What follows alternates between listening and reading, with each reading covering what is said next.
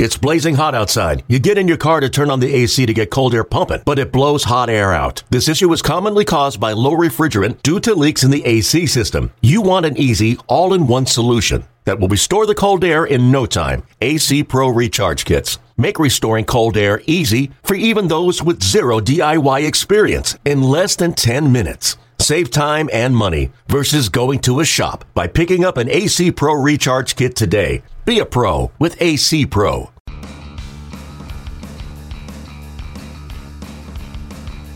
You're listening to MLB.com Extras, brought to you by MLB.tv. It's baseball everywhere. Hi, everyone. I'm Allison Footer from MLB.com, here for a special postseason edition of MLB.com Extras. I am here with Ken Gurnick, who covers the Dodgers for MLB.com, and Anthony DiComo, who, of course, covers the Mets for MLB.com. And we're having this conversation because these two teams are obviously playing each other in the division series. So, guys, I want to first talk about the strength of both of these teams, and it's what everybody's talking about. And that, of course, is the starting pitching on both sides. So the Mets appear to possibly be a little bit deeper because they sort of have three very strong starting pitchers for the division series, whereas the Dodgers have, of course, two that we all talk about, but they might be a little bit stronger. So, Anthony, let's start with you. Let's talk about just the three guys who are set up to pitch in the division series and some of the strengths that you see from that rotation.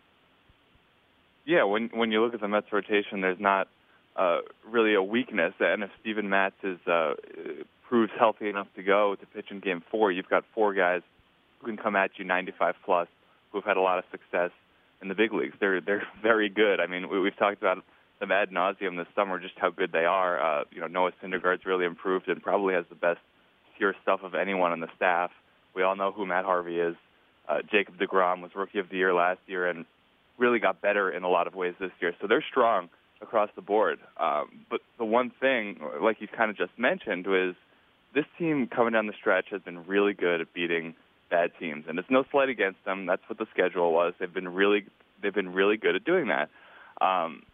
You look at the playoffs now, all of a sudden Jacob deGrom and Noah Syndergaard are going to go up in these games 1 and 2. And for the first time in a long time, they're not necessarily the clear favorites on paper. If anything, you probably give the Dodgers a slight edge just because of who Clayton Kershaw and Zach Greinke are.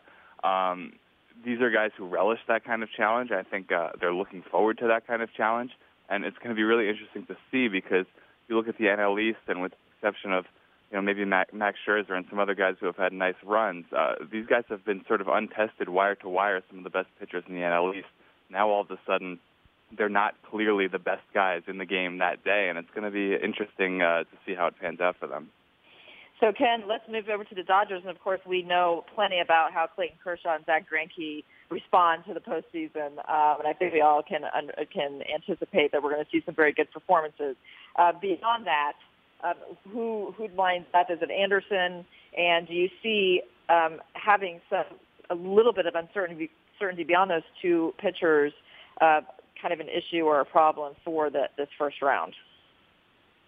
Well, it is, but I think it really just comes down to Kershaw and Greinke. And if they do what they've done all year, I think the Dodgers should be able to win this series because you have, not to take anything away from the Mets pitchers, but I think Kershaw at his best and Greinke at his best should be able to beat basically any lineup. Of course, we've seen over the last few years in the playoffs, they don't always pitch at their best, at least Kershaw for sure. He doesn't need to be reminded of that. He's pretty aware of it. I think he's on a mission to disprove what people think about him in October. And I tend to feel from what I've seen of Kershaw, and I've watched him since he was drafted, that when he really puts his mind to it, not that he wasn't trying last year, but when he's out to prove people wrong, he's usually pretty successful at it. I think he's on a mission, and I think in this first round we're going to see the best that he has.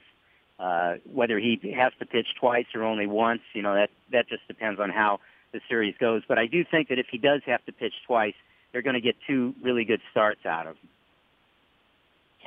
So, Anthony, it's interesting. Game 1 should be fascinating for a lot of reasons, but Terry Collins does not anticipate adjusting his lineup very much to adjust to facing a left-handed starter. This is obviously no time to start messing with things too much or changing things up too much. So we're going to see Daniel Murphy, Lucas Duda, and Curtis Granderson in that lineup.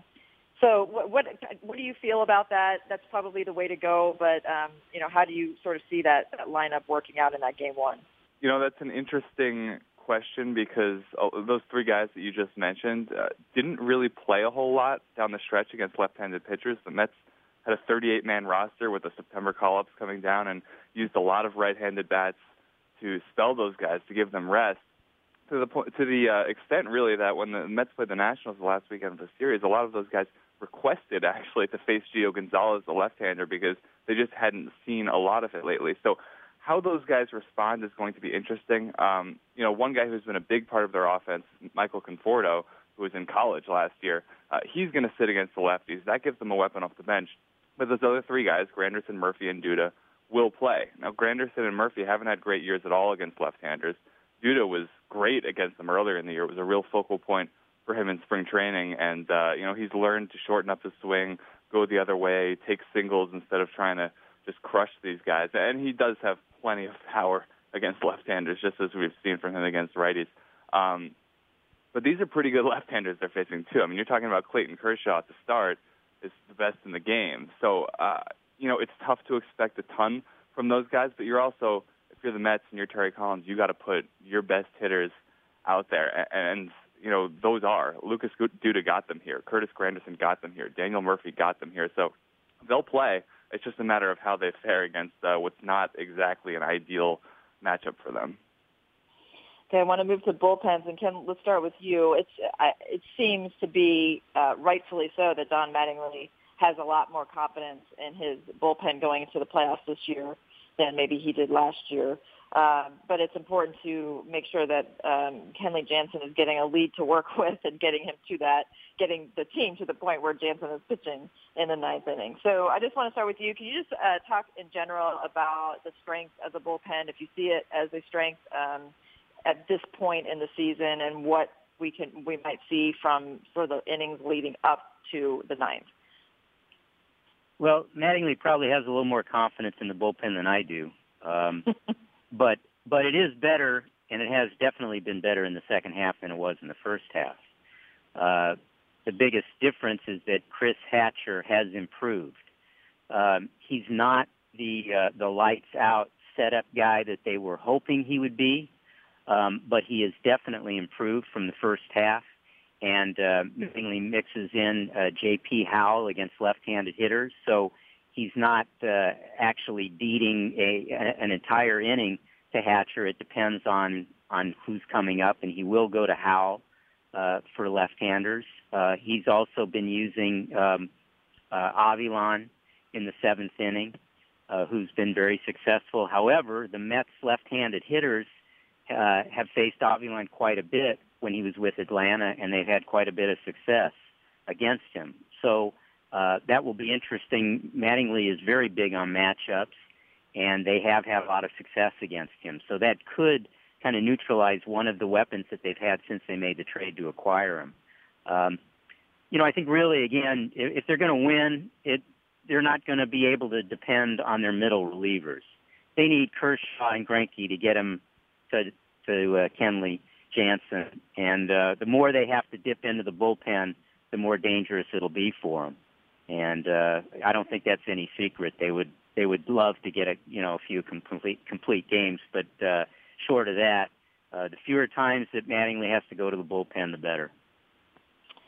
Anthony, I think that we can all agree that when it comes down to the bullpens, the Mets probably have an advantage in this series. For Dodgers fans that are listening, for people that haven't followed the Mets as closely as you have and the Mets fans have, just tell us a little bit about the bullpen. Very strong in setup and closing, and just how much that's really boosted the team this year. Yeah, it really wasn't strong at all earlier this year. They had success consistently all season long, I will say that.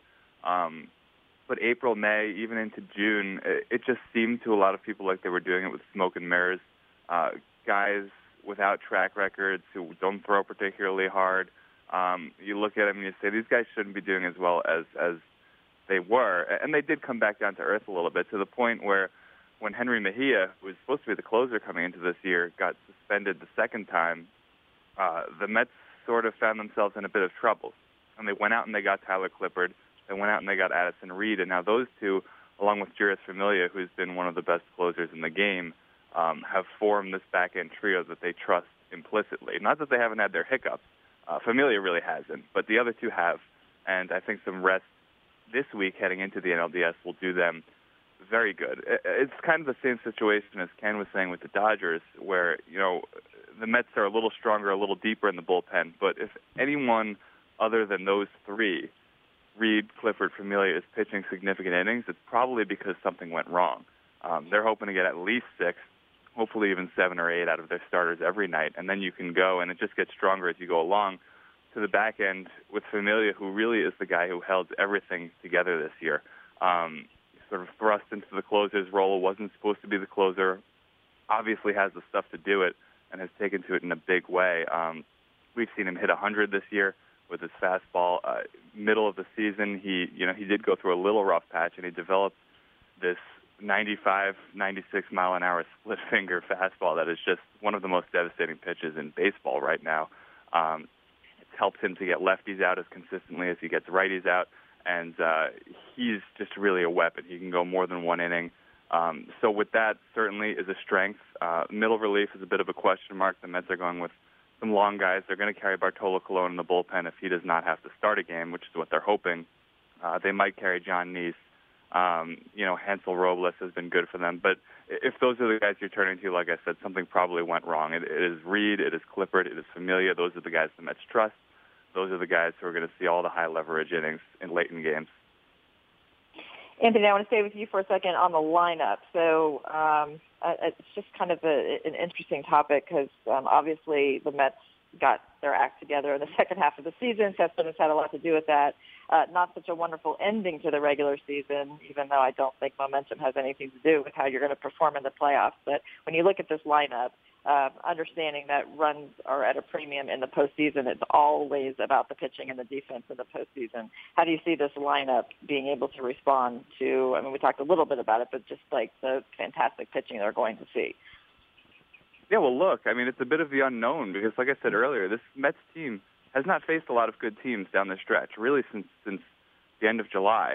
They had a horrid July when you look going into it schedule-wise, and everyone thought that's when they were going to crash and burn a little bit. They didn't. They got through it. They faced and beat some pretty good pitchers there. There was a game where Noah Syndergaard sort of matched Clayton Kershaw deep into the game, into the 7th inning, and the Mets wound up winning against the bullpen, which is probably what they're going to have to do to win this series, is just match these guys because they're not going to hit them all that well. I don't think I'd be shocked if they do, and it's nothing against them. It's all the credit in the world to the Dodgers pitchers. But if they can match them with their own pitching staff, that's when you have a chance getting into that bullpen. But in terms of the lineup itself, I think it was a little bit of a reality check this past weekend when Max Scherzer no-hit them because that was really one of the few standout stud pitchers that they faced in quite some time.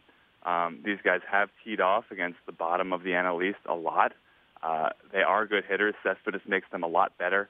Their bench is certainly a lot better than it used to be with Kelly Johnson in there now, and if Juan Uribe is healthy, that would be a big plus for them. It's not necessarily looking good, but down the line, certainly if they get past the Dodgers, they could use him.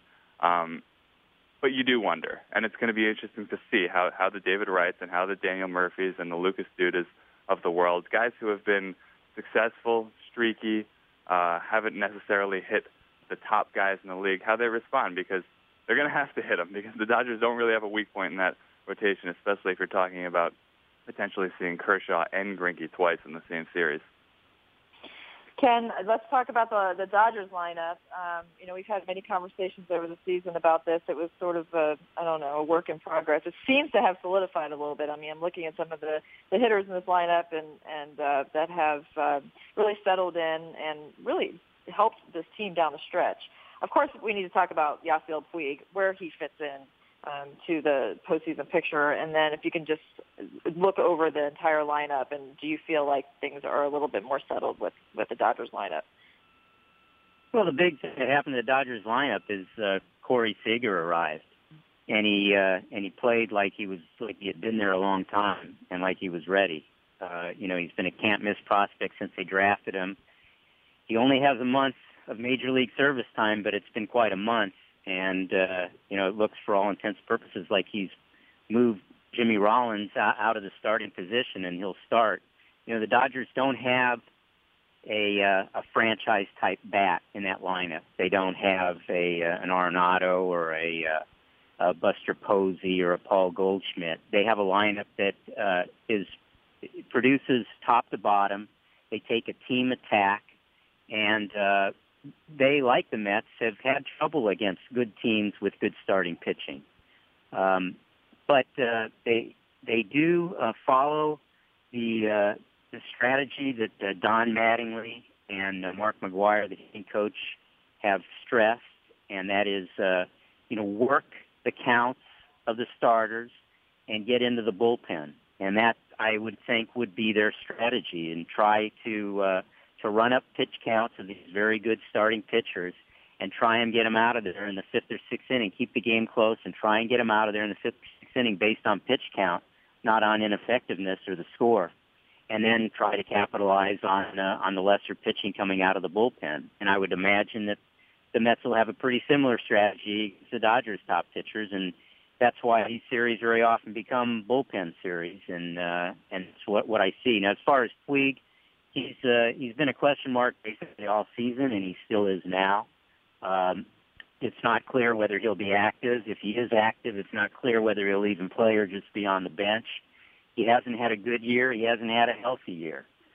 He's played two major league games in the last 6 weeks. He didn't run hard in either of them. He's had bad hamstrings all year.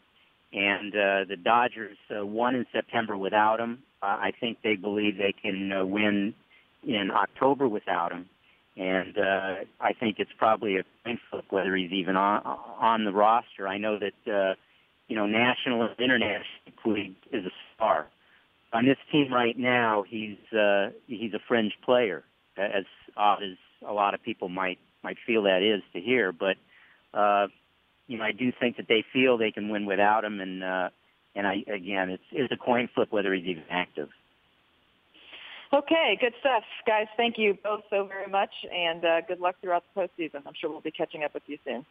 MLB.TV Premium, the #1 live streaming sports service, is celebrating 13 years. Watch every out-of-market regular season game live or on demand in true HD. Real-time highlights, live look-ins, pitch tracking widget, and more. MLB.TV Premium includes a free At-Bat 15 subscription. Watch live baseball on over 400 mobile and connected devices. Watch at home, in the office, or on the go, every night, on every device. Blackout and other restrictions apply. Visit MLB.TV for details. Okay, picture this. It's Friday afternoon when a thought hits you. I can waste another weekend doing the same old whatever, or I can conquer it. I can hop into my all-new Hyundai Santa Fe and hit the road. Any road. The steeper, the better. Because my all-new Santa Fe is available with H-Track all-wheel drive, so I can hit the trail without a worry in the world. Heck, with 3 rows and best-in-class rear cargo space, I can pack the whole family in with all our gear. We've got available dual wireless charging for our phones, so we'll never lose touch with civilization, and we won't lose touch with the primordial power of Mother Earth. So which is it? Waste the weekend or do something a little more epic? And conquer it in the all-new Hyundai Santa Fe. Visit HyundaiUSA.com or call 562-314-4603 for more details. Hyundai, there's joy in every journey.